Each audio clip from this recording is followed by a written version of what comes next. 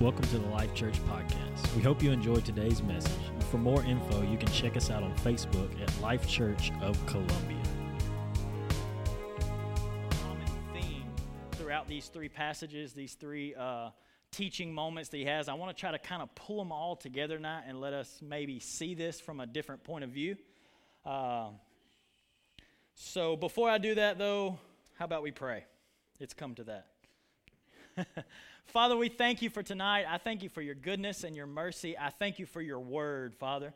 So tonight, I pray that your word just does what only it can do, that it would just pierce deep within our heart, even deep into the things we hide and we're not sure about. God, let your word search these things out so that we can grow and begin to produce the fruit in our lives that you have designed us to do. And whatever good, whatever success comes out of anything we learn tonight, Father, we'll be sure to point all the glory and honor to you and you alone. In Jesus' name.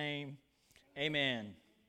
All right, we are going to tonight. I want to talk to you about fruit, not fruit that goes to our church, like actual fruit in the Bible. Okay, I want to deal with this because I feel like, especially since Dad preached, which Sunday was that?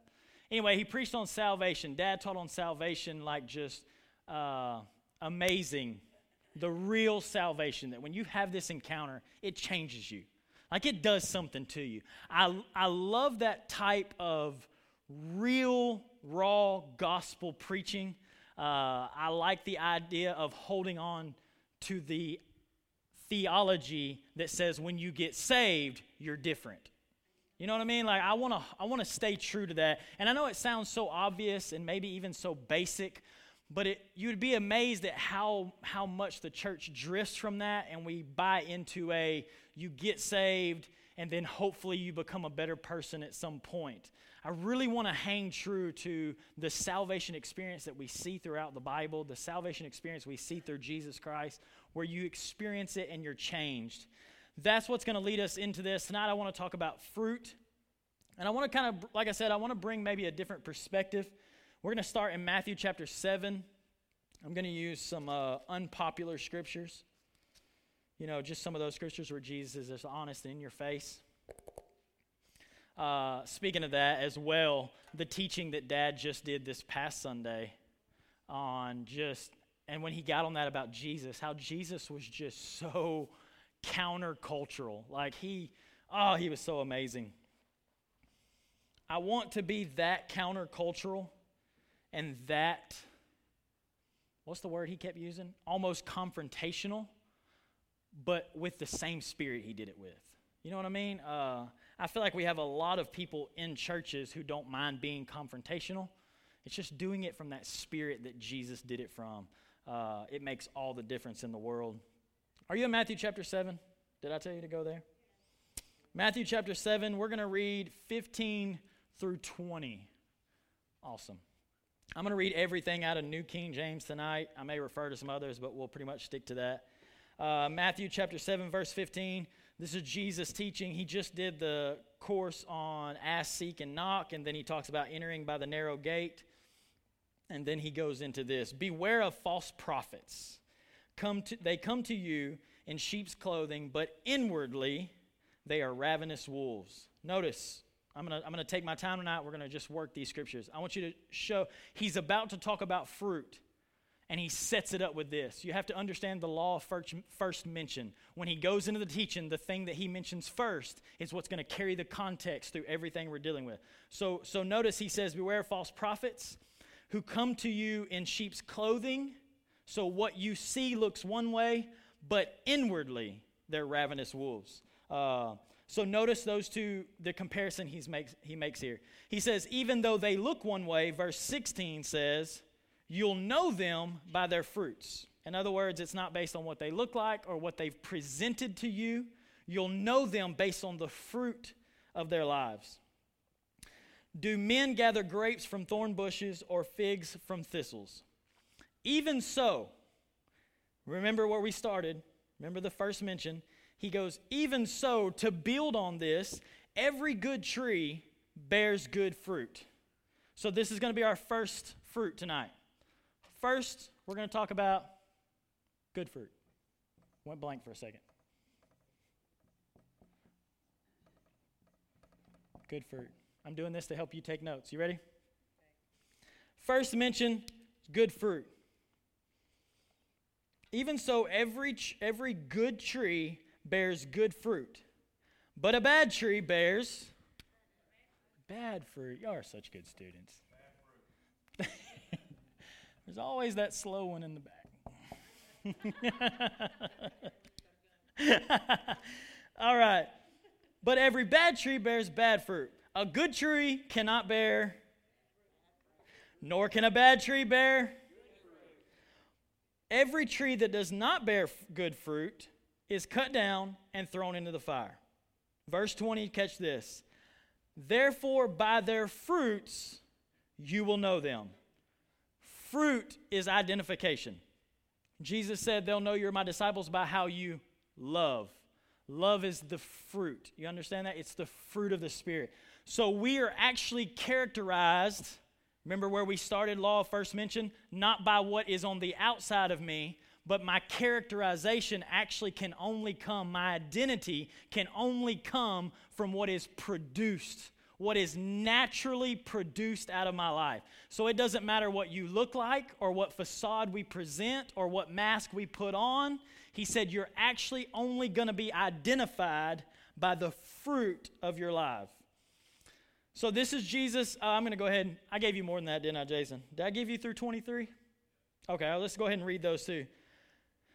Not everyone who says to me, Lord, Lord, shall enter the kingdom of heaven. I'm in 21. But he who does the will of my Father in heaven. Many will say to me in the day, Lord, Lord, have we not prophesied in your name, cast out demons in your name, and done wonders in your name? And then I will declare back to them, I never knew you. Depart from me, you who practice lawlessness. Now, these are all some big scriptures. These last three, I'm not going to spend a lot of time, but they're so connected and they're so important to what we're going to deal with tonight. Because remember, he started with, they look one way, but they're actually another way. And you'll only know them by what naturally comes out of their lives, what's naturally produced out of them. And then he wraps this thing up with, many will say this, Lord, Lord, but they're not actually what you hear them saying. Many will say, but we did this, and we did this, and we did this. And these are some scriptures I've been so intrigued by for a while.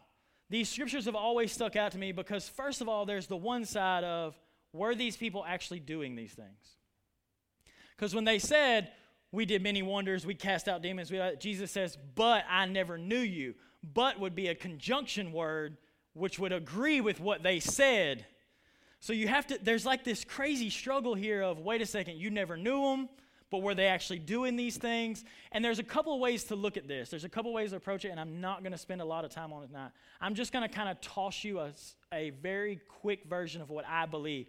I believe these scriptures represent the ultimate level of deception that will not only be alive in the last days, if you want to call them that, but is even alive now, where people are fully convinced they're doing great things for God and they don't actually know Jesus. Like, to them, they were speaking what they really believed. Like, I really believe I'm doing good things. That's awesome, but you don't really know Jesus. So it's this understanding, because the Pharisees really believed they were doing good things. But Jesus said, you search the word looking for me, and I'm standing right in front of you, and you don't even know me. So it's this idea that you could become so deceived that you really believe you're doing these amazing wonders for God, when in reality, Jesus is sitting back saying, but I don't really know you. We're not in a relationship. We're not, you know what I mean? I don't. So that's just kind of and I want to throw those in there because they're so connected. If you look at where we started, the false prophets look like sheeps. They're in sheep's clothing, but inwardly they're wolves. They're confessing, Lord, Lord, we did all these incredible things, these amazing things. And he's saying, yeah, but I didn't know you. Why? Because you're only identified. How do I know you? I know you by who you're identified as. Well, if you're not identified by the fruit of Jesus Christ, then Jesus is saying, I can't know you because there's no fruit to identify you. Did you catch that? The Pharisees came to John wanting to be baptized, and John said, unless you show fruits of repentance, then I'm not going to baptize you. In other words, you're not identified as being born again because there's no fruit of repentance. So do you see the importance of fruit? Fruit identifies you as a Christian. Coming here, saying a prayer, shaking a preacher's hand, and joining a church is not the identification of a Christian. Only fruit is. He said, you will know them by their fruit. Fruit is the identification. Y'all with me? So this is our first discourse from Jesus that we're going to deal with tonight. We've gotten two of our fruits, good fruit and bad fruit. These are the two first ones we see him deal with. I want you to notice this too. In this passage, it's very important if you're studying context, if you're studying why, when, where, all these things are so important to understand who Jesus is talking to in the three passages that we're going to deal with tonight. In this first passage, the who of this is the multitude. Jesus is preaching a sermon.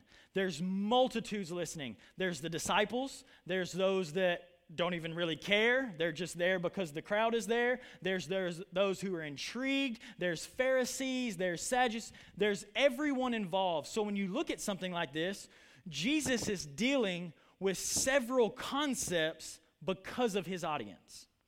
In other words, on a Wednesday night, I'm not naturally going to get up here on Wednesday night and preach a salvation message to you. Why? Because chances are on a Wednesday night core group, all of you have already experienced salvation, so I don't have to deal with that. Instead, we're going to go into a teaching, and I'm going to start training and equipping you for the work of the ministry. So you have to pay attention. Every time Jesus is talking, he knows who he's talking to. He knows the crowd he's dealing with. And right here, he's dealing with the whole group. Everyone's included. So he throws out, what does it mean to live with good fruit? How do you live in bad fruit? How do you see the difference in these two things? He makes these comparisons. Next, we're going to go to, if you know anything about fruit in the Bible, you probably already know I was going here, John chapter 15, which is probably, it's my favorite book in the Bible, possibly my favorite chapter. John chapter 15. It's so much my favorite that I can't even find it because it's so good.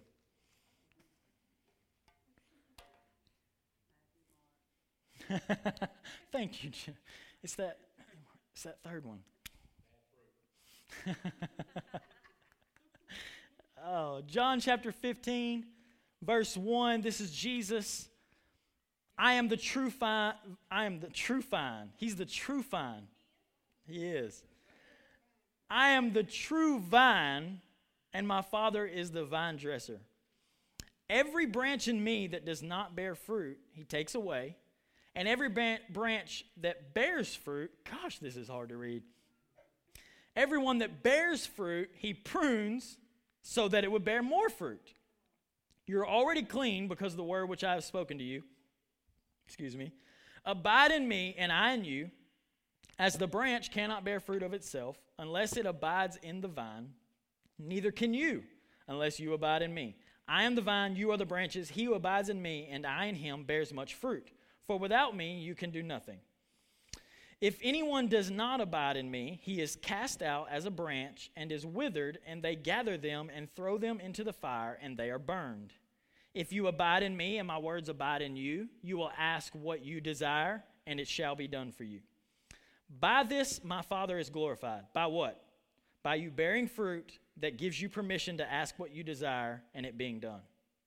By this my Father is glorified, that you bear much fruit, so you will be my disciples. Here we are again. Jesus said, God receives so much glory when you bear so much fruit. Little fruit, little glory. Lots of fruit, lots of glory. Jesus is setting us up once again. So here, he approaches things a little differently. Remember, in the first discourse, he uses good fruit and bad fruit. Only these two options. So he's saying in the congregation that he's talking to at the moment, you can find good fruit and you can find bad fruit. Now we're in John chapter 15, and he does two different things. He doesn't use bad fruit. He uses good fruit and no fruit. No fruit. Sorry, I wasn't trying to be like a trick question. No fruit. Remember he started out?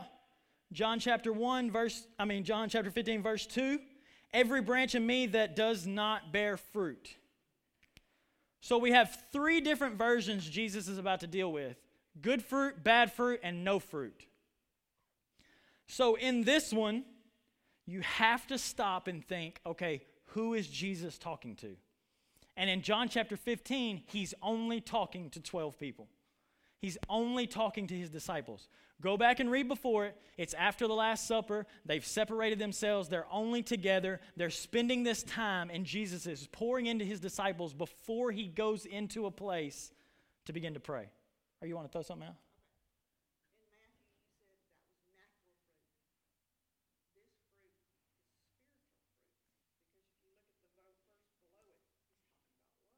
Yes, ma'am.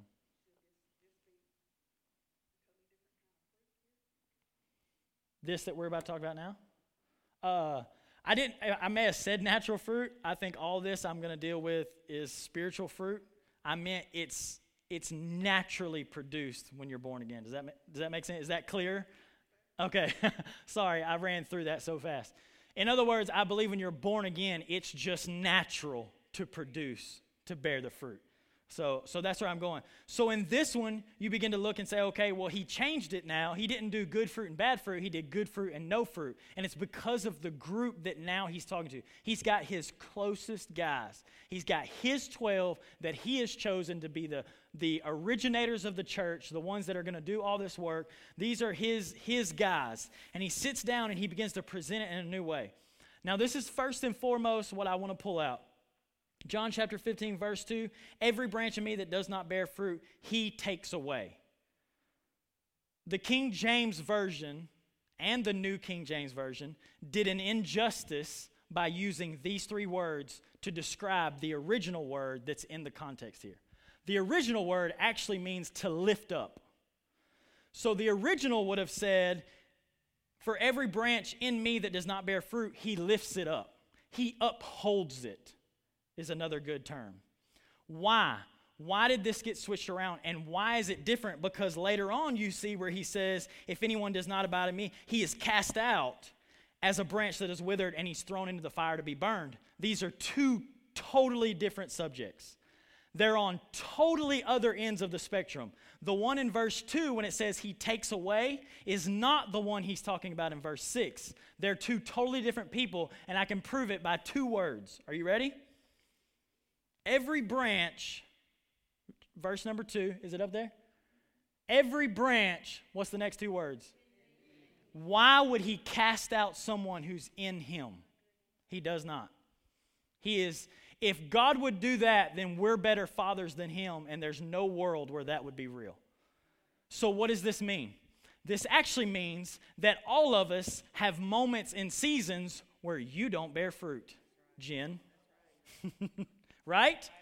But Jesus does not stop and say, where's my shears? They're not bearing fruit today. I'm cutting them off. I'm casting them out. They're going with everybody else. No, that's dumb. That's not even close to what it should be. So you can go into any manuscript and dig out any way you want for this word, and the original word's going to come back to he lifts up, he upholds, he picks it up. In the Passion Translation, Dr. Simmons actually gives an incredible breakdown of this, and it shows how they would do in vineyards, that when a vineyard was grown up and there was branches out and there was fruit hanging, there would be young branches close to the ground. And when they were so close to the ground, they would lay in the dirt. They wouldn't produce fruit because they were laying in the dirt. So the vine dresser would come and lift them out of the dirt, bring them up to a place of accountability. Can you hear me? An accountability that would cause them to be able to produce fruit. The problem is, for so long, we just bought into the fact, well, if you're not producing fruit, you're out. Well, we're all out. Everybody's out. All right, you can go home because we're all out. You know what I mean? Like it's this understanding that when I'm in a moment where I'm not producing fruit, first of all, I don't build a theology around, well, we just don't produce fruit. No, I don't do that. But I am uplifted and upheld. And I want you to see this.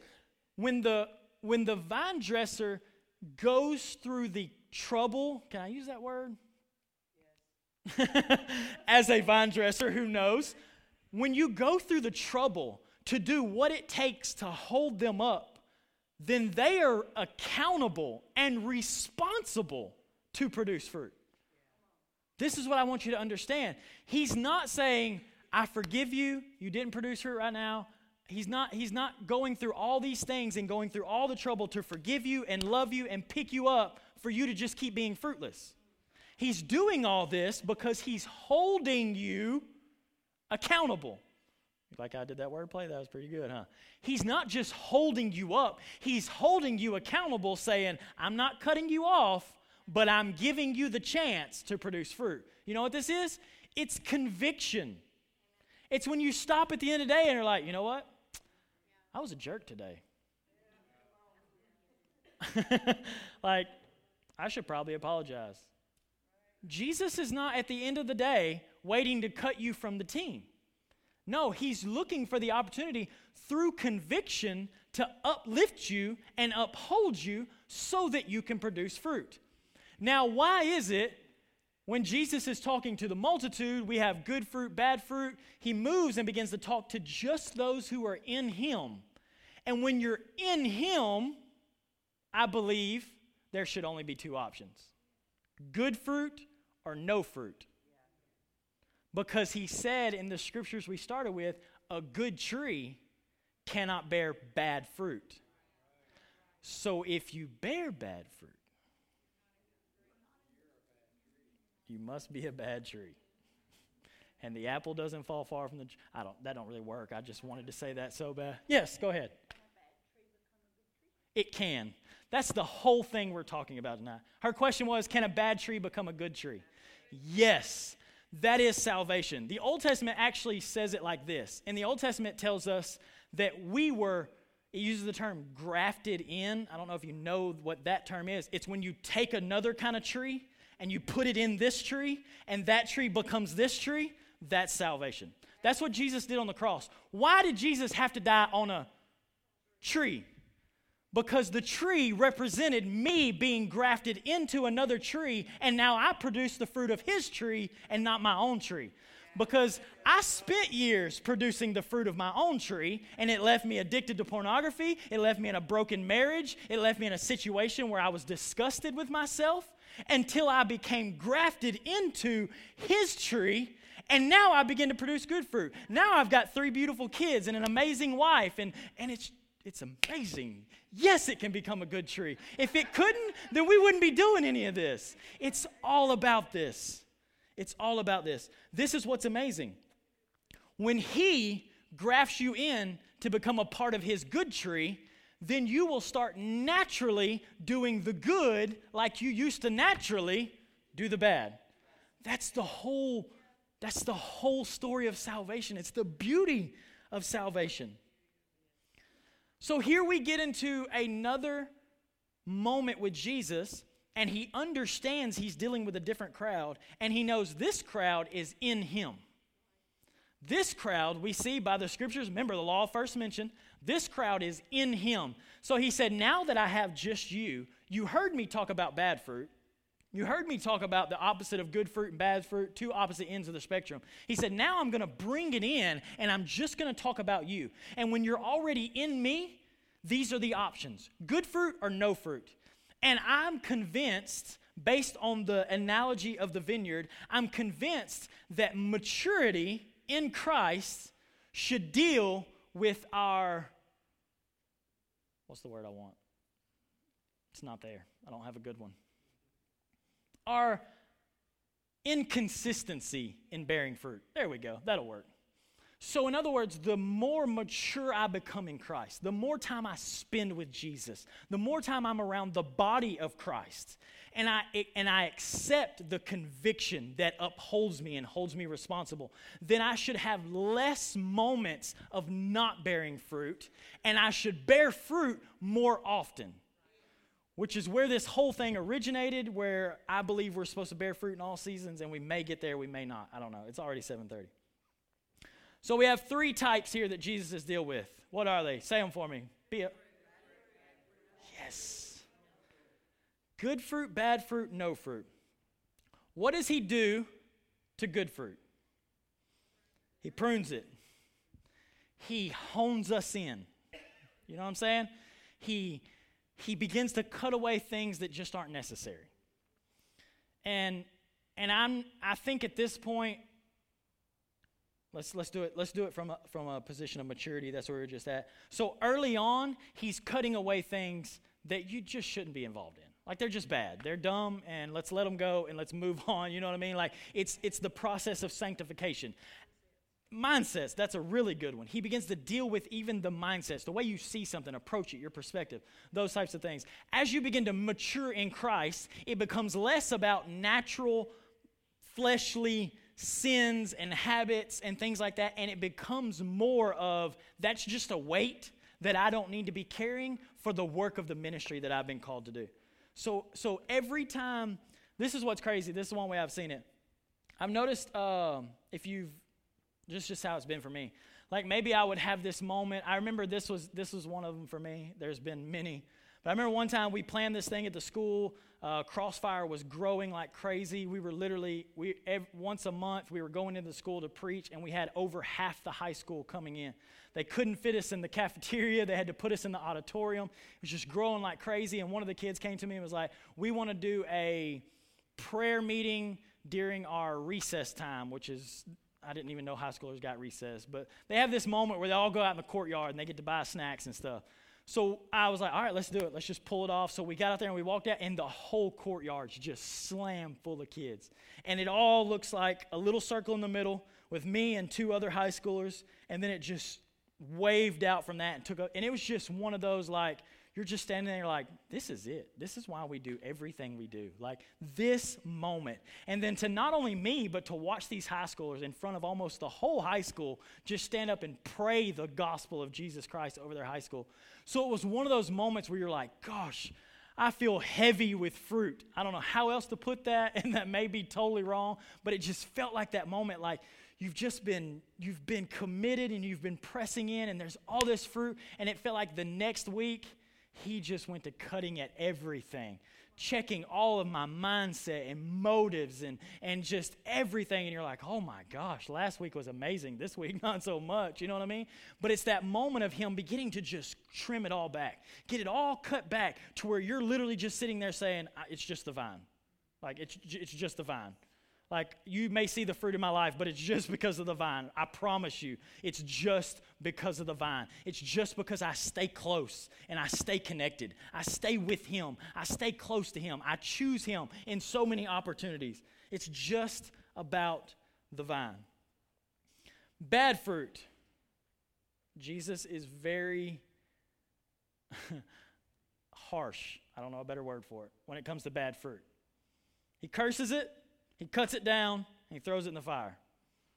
I can't find any way to make that sound better. It just is what it is. You feel me? So based on that, let's look at one more story. This is going to be the last one we tie in with it, and then we're going to kind of just bring all three together. One more is going to be Mark chapter 11. This is the craziest little story just thrown in the middle of the Gospels. It's super short little thing, but it's so important. You have to understand when you find these little things like this, like technically the bulk of it is 3 scriptures, and it's actually kind of like a weird story. But when you think about the fact that when the apostles were getting ready to write the Bible, they were only allowed to put so much in it. Like, at the end of John, it says, if they would have wrote everything Jesus did, it would have filled all the books in all of the world. So they had to condense Jesus' life down to, all right, we got to pick out the highlight reels. You know what I mean? Like, we need them to just get this picture of Jesus in a short version. So when you think about that, and the Holy Spirit was saying, only use this and don't use this. Only use this, don't use this. This is how they were writing the Bible, okay? And when they were doing that, this story made it in. So we have to stop and be like, it's weird, but it's super important, okay? The only one I can think of offhand, and I love it, that's weirder than this, can I use that word? Is that okay to say it was weird? The only one that's weirder than this is when Jesus is going into town, and Peter's like, hey, if we go in there, we have to pay our taxes, right? How are we going to do that? And Jesus is like, oh, just go catch that fish. They catch the fish, and their taxes are in the fish's mouth. I'm like, how did that make it in there? But it's incredible, and there's some good teaching on that. I love it. Where are we at? Mark chapter 11. I love the Bible, by the way, if you can't tell. It is amazing. It's so much fun. Mark chapter 11, verse 12. Jason's just waiting on me. I'll keep rambling. Now the next day, when they come out of Bethany, that's talking about Jesus was hungry. I love that. So me and Jesus did have something in common. And seeing from afar a fig tree having leaves, he went to see it. Perhaps he would find something on it. When he came to it, he found nothing but leaves. For it was not the season for figs. And in response, Jesus said to it, "Let no one eat fruit from you ever again." And his disciples heard it. Now we're about to pull something back. Remember when I started? I said when you take anything to study in context, you have to remember the law of first mention. It's so important because when you don't, you take things way out of context, and that's why we have so many different versions of true religion. Notice we started with beware of false prophets because they wear sheep's clothing, but they're actually wolves. And they may say, "Lord, Lord," but in reality, I'm saying, "I don't even know you." Check this. And when Jesus seen it from afar off, it had leaves, he thought perhaps it would have something on it. So it looked as though it would have something that he needed. But when he came to it, he found nothing but leaves. He found nothing but an appearance of something that could not sustain him. It could not fulfill him. It could not give him what he wanted. So here we are seeing the connection from all three passages. And what I love is, now if you look at this one, that's how we have to ask again, who's Jesus talking to in this moment? It's just him and his disciples at this moment. They just left a city. They're fixing to go to the next one. They're traveling. This happens. But what I love is, first, the very first passage we use, Matthew chapter 7, you see Jesus preaching to a multitude. Like Jesus did it so often, and he was the best at it, preaching to everyone. Then we see another situation where it is brought down, and he's just teaching his disciples, just pouring into them. And now what I love about this one, he's not actually teaching them something as much as it's what I would like to call a teaching moment. Something is happening, and he's using it as an opportunity to teach them. This is how you raise your kids. This is also how Jesus raised his kids, the 12 disciples. So in this moment, Jesus sees, and notice the wordplay here. We dealt with this a little bit in Life Academy. When he seen it from afar off. So from a distance, it looked like it would have what he wanted. From a distance, it looked like, man, that tree is the one. It's got it together. The leaves are beautiful. It looks full. It looks ripe. It looks amazing. But when he got close, when he came to it, when he was right there on it, he realized, you're not who you presented yourself to be. It's where we started. It's from the very beginning. So he said, so when he came to it and he found nothing but leaves, for it was not the season for figs. This is the part that's so important.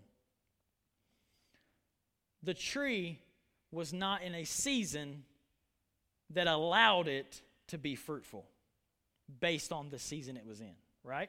It wasn't the season for the tree to have figs. So why could Jesus ask something out of the tree that the season hadn't given it permission to? My answer would be because he was standing next to it. When you're that close to Jesus, it's permission to bear fruit when the seasons say you can't. It's permission to even have fruit when everything around you is saying, this is not a conducive time for you to bear fruit.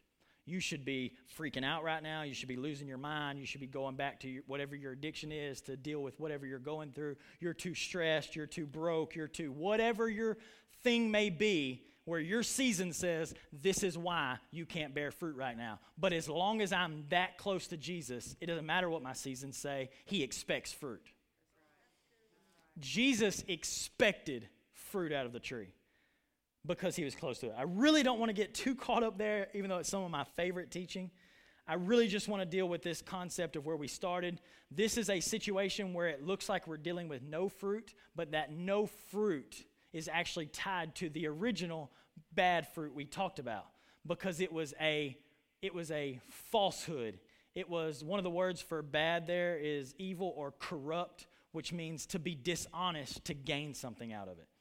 So it's this understanding that you can see this from two different directions, that now he's dealing with the fact that it presented itself as something that it actually wasn't. And Jesus is not a fan.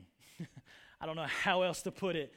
But so we have these three things that he's dealt with: good fruit, bad fruit, no fruit. Bad fruit, we talked about, he cursed, cut down. This is where we see it. I want you to see this.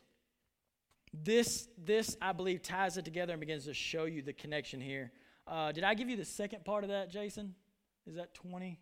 Yeah. Here, the next morning after what just happened, says, now in the morning, as the disciples passed by, they saw the fig tree that Jesus talked to, and it was dried up from the roots. And Peter, remembering, said, Rabbi, look, the fig tree which you cursed has withered away. So Jesus answered and said to them, have faith in God. For assuredly I say to you, whoever says to this mountain, be removed, be cast into the sea, and does not doubt in his heart, but believes that those things he says will be done, he will have whatever he says. Therefore I say to you, whatever things you ask when you pray, and believe that you receive them, and you will have them. Now remember, you got to pay close attention to the three passages, because he's creatively working things into each one. Remember a while ago he said, when you bear much fruit, ask what you desire, and I'll give it to you. Remember that? That was in John. Now listen to this. If you ask and do not doubt in your heart, but believe that those things he says will be done, and he will have whatever he says. Therefore I say to you, whatever you ask when you pray, believe that you receive them, and you will have them. You see the connection Jesus is making here? So what's the difference? What is the difference between a tree that looks the way that it should, the sheep's clothing, the lots of leaves, and it looks all great, the one that cries out, Lord, Lord, we did all these amazing things, but he's saying, no, I'm not about any of those. What's the difference? Faith. This is what he's bringing this thing all the way down to. You can say what you want. You can look like what you want. You can project what you want. You can wear the mask. You can go through the rituals. You can go through all the motions. But if you don't have faith, it will eventually show up. It will eventually become the thing that reveals where you really are. It's really going to be the thing that eventually they're going to step back and say, all that sounded great and all you were doing was really cool, but the faith hasn't moved any mountains. The actual production of the fruit of the Spirit hasn't engaged and identified you as someone who has total faith in God. This is what he's bringing this whole thing into. So we see Jesus dealing with three different things, three different passages, and he's riddled all of them together some way so perfectly. All to come down and let us know that there was a time where you could produce bad fruit. But once you've been grafted in, you've experienced salvation, you've become a child of God, bad fruit is no longer an option, and now you've moved into a place of good fruit or no fruit. And if you're in a place right now of not really producing any fruit, you need to know that he's not cutting you off and doing away with you and throwing you out as long as you are in him. What he's actually doing is holding you up. He's holding you responsible. He's holding you accountable. He's helping you to begin to produce what you were intended to produce. He's doing this in a way to show you that, one, if you're close to him, you can produce fruit in any season of your life. It doesn't matter what you're going through. It doesn't matter what situation you have found yourself in. You can always produce fruit if you're close to Jesus. That is it. That is the sum total of everything that we're about, is that if you remain close to him, you remain connected to him, then we always produce fruit. So we should always be growing into the theology that says I should always produce fruit, not the theology that says, well, God's just okay with it if I never actually produce the fruit. No, that's not it. The Bible teaches us He is a rewarder. God is a rewarder. The tree is rewarding with fruit. Do you understand that? He's looking. Jesus stood by the tree and expected it to give Him fruit. We have to get back to the understanding that He is not cutting you off when you don't because you're in Him, but He is requiring and expecting you to produce this kind of fruit. And to see that fruit in your life as the fruit of the Spirit, and Jesus sums it up right here in this teaching moment with them, which ultimately is you having total faith in God. Like completely. It does the church rituals, the things we go through, all of that kind of stuff, it is all for nothing if it's not backed by complete faith in God. Like when I pray for this, when I go after this, I don't doubt. Go ahead.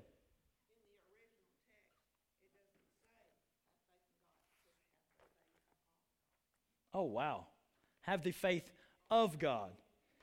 So it's which to me connects well with John chapter 15. If you are in the vine, if you're connected to the vine, it's His faith. It's His righteousness. It's His everything. It's His fruit. You just become the conduit through which that fruit is expressed to people. And we have to get back to the place where we are producing a faith that so believes in Him, that so believes in what He says that we move based on it and we build our lives around it. And in doing so, it's producing a fruit, and that fruit is identifying you as one who follows Jesus.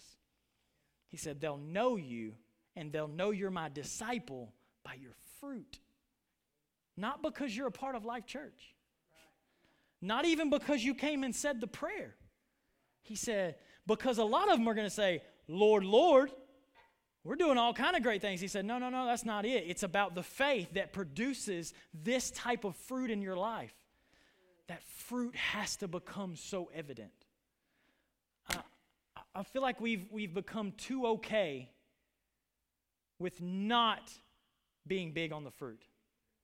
Like it's okay. Just if you'll just join the church and just try to be a better person, great. One day, maybe you'll get to go to heaven.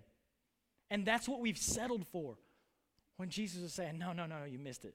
I'm looking for a faith that produces such a fruit that the people around you could eat the fruit and live and be affected, be sustained. I got to give you one more scripture before we wrap this up. And I don't even have it wrote down. It's in Jeremiah somewhere. Man, why didn't I write that down? Oh, wait, maybe I got it on this side. Nope, totally different teaching. Let's not get into that. All right, I'm just going to try to give it to you the best I can for the sake of not wasting all my time looking it up. In Jeremiah, it talks about a tree that's planted by the river. Do you know? It's in Psalms as well.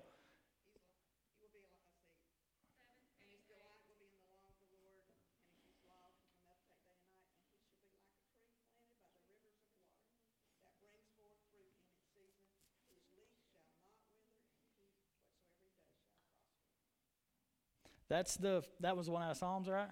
That's the first one out of Psalms. And did somebody just tell me what the other one was? Jason, you're the man. For he shall be, this is actually what she just read in Psalms and this one are two connected. They weave in. So I want to use this one because of the way he breaks it down. Check this, because a while ago I said when you're close to Jesus, when you're with Jesus, you can produce fruit in any season, right? And I will stand by that no matter what. For he shall be like a tree planted by the waters. This is kind of the back end of everything she just read. For he shall be like a tree planted by the waters, which spreads out its roots by the river. We all know this is an idiom that is representing Jesus Christ. If you're planted by him, he becomes the sustenance of your life. Just like, I'm trying to do this really quick because I'm running out of time now. Just like the branch gets all sustenance from the vine, the tree gets all of its sustenance from the river that it's planted by. You with me? And will not fear when heat comes, but its leaf, we got another one? Will be green. And all right, so listen, the heat came. So this would be a drought, or it would be the heat of summer, the dead of summer, when seasons are saying this is not the time for you to produce fruit. He said if you're planted by the river, you'll still be green. Doesn't matter what the weather's doing, you're still green. And it will not be anxious in the year of drought, nor will cease from yielding fruit. I love this. When you are planted next to him, you will not be anxious when the season is drought. When everyone is without, when there's no sustenance, it's not producing, it's not conducive, it's not convenient, it's not comfortable, it's not any of those things. He said the one planted next to Jesus remains or is not anxious, and it never ceases to bear fruit. Never ceases. So all of our theology that has decided we can just go on as long as we want and never bear the fruit of Jesus and never be the example of him and never produce that kind of faith is all crushed in this understanding that Jesus was showing us here with the prophetic word of Jeremiah. He showed us in Psalms. And here in Mark chapter 11, he's saying, if you're close to me, you should be able to bear fruit no matter what happens around you. Sister Beth.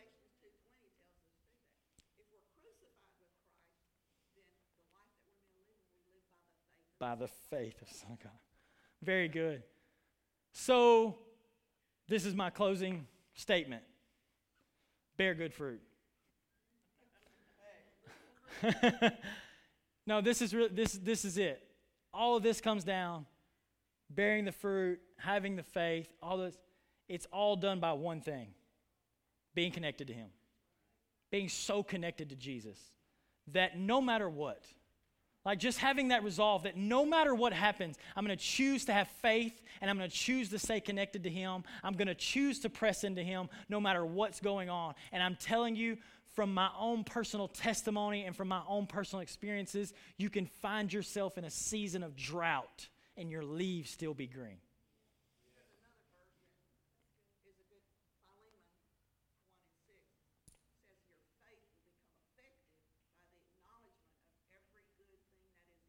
Every good thing that is in you.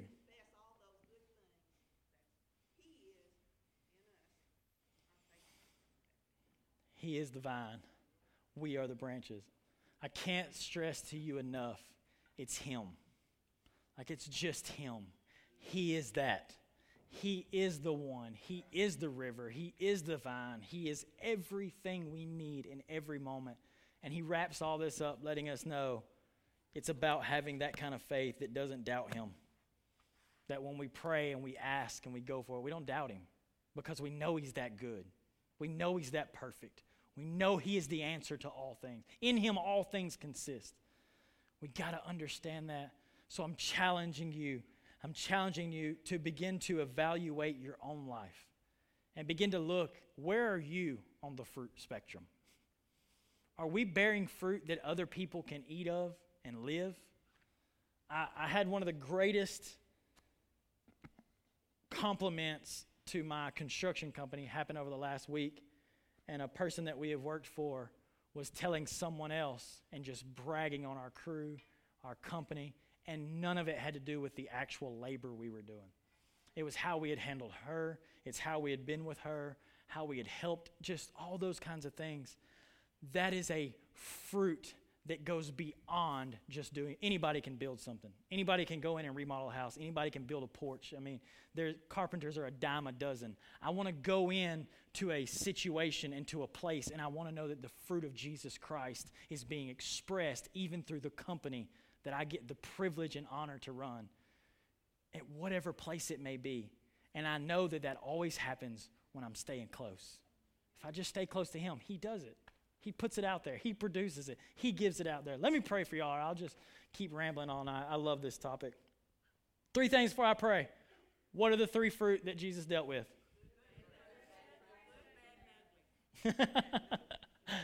Father, I thank you for tonight. I thank you that you're just so good. I thank you that first and foremost, you were willing to graft us bad trees into you, the one true good tree. I'm so grateful and thankful for the salvation that has transformed our lives. And now I'm asking that by the Holy Spirit, you begin to prune us and uphold us and hold us responsible and accountable to begin to live lives that produce such a fruit, that are so overwhelmed with faith in you and who you are, that the fruit of our lives becomes sustenance to those around us, and those that are lost and seeking and searching, those that are hurting, those that are broken, those that are looking, God, that they could come and find a fruit that would be fulfilling to them, that would draw them in, and it would be that goodness of God found in that fruit that draws them unto salvation, Father. We thank you for it. In Jesus' name, the family said, amen.